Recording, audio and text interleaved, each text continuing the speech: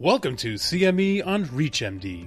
This activity entitled Patient-Centric Considerations for Therapeutic Decisions in Multiple Sclerosis is provided by Prova Education and is supported by an independent educational grant from Biogen, Bristol Myers Squibb, and EMD Serono. Prior to beginning the activity, please be sure to review the faculty and commercial support disclosure statements as well as the learning objectives.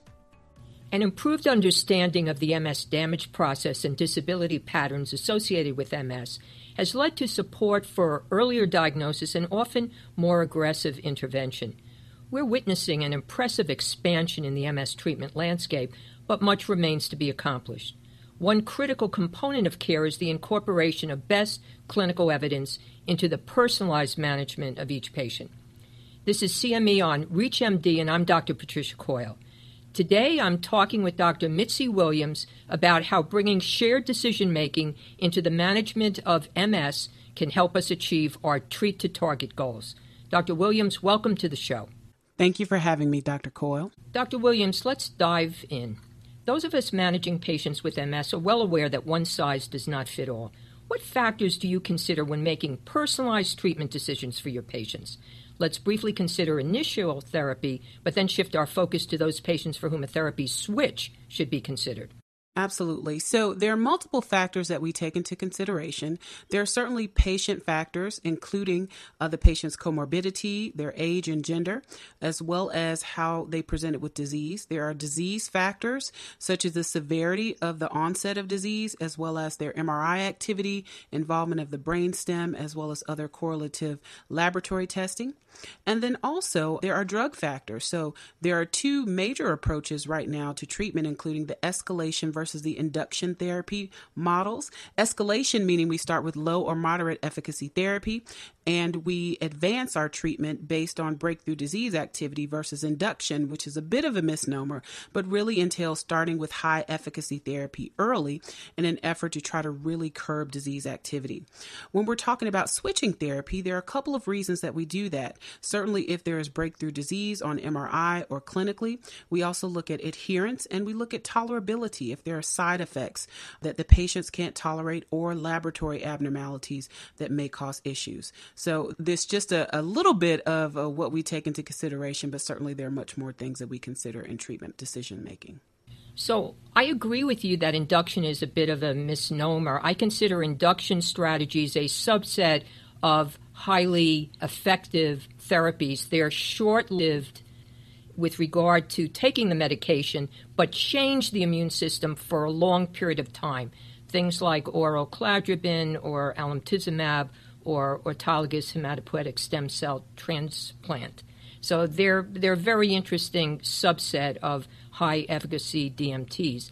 I'd also mention my perspective would be that this is really indicating how important communication is with the patient. If we're going to make personalized decisions, we really need to speak to the patient and understand where they're coming from and make them a partner. Dr. Williams, you mentioned the importance of identifying a range of key factors inclusive of clinical trial data that support the value of a particular agent in your patient. How do we approach that issue if the patient in question is not well represented from the clinical trials? And as part of that, can real-world data support decision-making? If so, can you give an example of how real-world data might be used in the management of individuals with MS?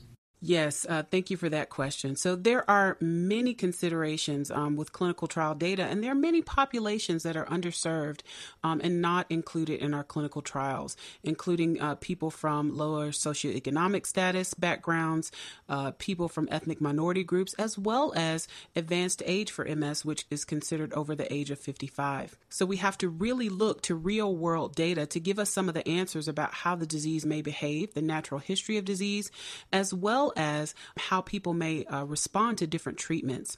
So an example of this would be looking at some of the sub-analysis data from some of our trials and some of the larger phase 4 or investigator-initiated trials that look at treatment response. So many of the newer trials and studies suggest that treatment response, for instance, for African American and Hispanic Latino patients here in the U.S. may be very similar to what we see in other populations. But I think ultimately using real-world data is extremely important but we also need to work on making our clinical trials more inclusive so that we can use both sets of data to offer our patients the best treatment possible. I totally agree with you, and I think minorities are being underserved in the United States. We have data that MS is more severe in Blacks, African Americans, and perhaps in Hispanics. We really owe it to study this and get clear-cut answers, and I applaud companies that are really focusing specific studies and supporting specific studies on minority groups. For those just tuning in, you're listening to CME on ReachMD. I'm Dr. Patricia Coyle, and here with me today is Dr. Mitzi Williams. We're discussing the management of patients with MS and how we can best make patient-centric decisions that help optimize outcomes for each patient. We've talked about treatment decisions for patients with MS and efforts to individualize them and make them patient-centric. How exactly is that accomplished? How can we engage our patients in successful shared decision-making over the course of their journey with MS so that we address our treat-to-target philosophy? Absolutely. So shared decision-making is really about partnership with our patients. So first, we have to engage them in discussion and let them know that their voice and their preferences are important. We provide scientific information as well as our knowledge as providers, and they provide their experience as well as thoughts about adherence and concerns about side effects of certain therapy options. And once we come up with that discussion together, then we can think of the best treatment for that individual patient. And I also tell my patients that treatment is an ongoing conversation. So it's a conversation that we don't just have when we pick a therapy, but we have it at every visit so that we can understand if what we're doing is working or if there are adjustments that need to be made. And I think it's also important to have the same goals in mind. So when we treat to target, we talk about our goals. We talk about how we want to stop relapses, how we want to prevent disability, but we also talk about how the medications may not necessarily improve symptoms that are currently present. And I think that's extremely important because one of the reasons that people discontinue therapy is because they expect it to make them better. And so we have to set those mutual goals up front and work towards reaching those goals together. So really this emphasizes two key components in approaching the treatment of MS. First of all, it needs to be a shared decision-making with the patient and educated partner and getting their input all along the way. And secondly, to have a treat to target, probably minimal evidence of disease activity. And the American Academy of Neurology 2018 practice guidelines gave us our walking papers for what is unacceptable breakthrough activity. Over 1 year of treatment, a clinical attack, worsening on the exam, or 2 or more new MRI lesions. That's our treat to target, and if the patient meets that, they're having breakthrough activity, and I think it should trigger a switch discussion. Dr. Williams, there's a wealth of literature across a range of therapeutic areas related to clinical inertia, also termed therapeutic inertia.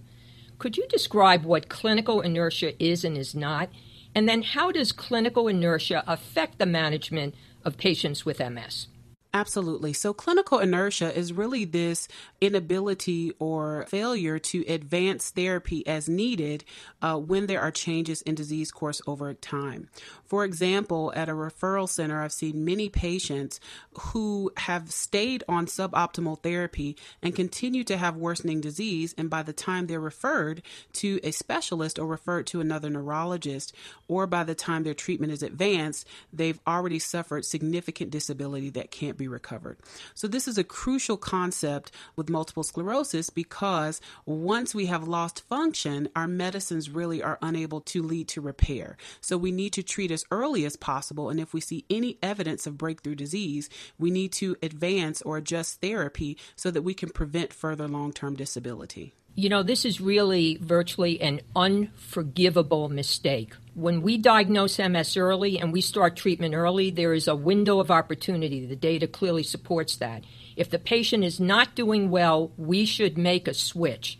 And that's particularly true early on. Most patients will declare themselves. And to sit on a patient having permanent injury to their central nervous system when we could make a switch is really poor medicine. Well, this has certainly been a fascinating conversation, but before we wrap up, Dr. Williams, can you share your one take-home message with our audience? Yes. If you've seen one MS patient, you have seen one MS patient, and we have to look at each patient as an individual, take into account their factors, and make the best treatment decision along with the patient and their care partners for that individual person that's sitting in front of us. And I would say we want every MS patient to have a normal life. That's what I tell them is my therapeutic goal.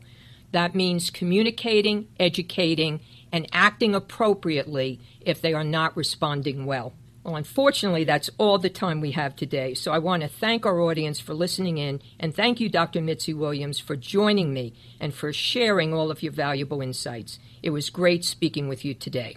Thank you so much. You have been listening to CME on ReachMD. This activity is provided by Prova Education and is supported by an independent educational grant from Biogen, Bristol-Myers Squibb, and EMD Serono. To receive your free CME credit or to download this activity, go to reachmd.com/prova. Thank you for listening.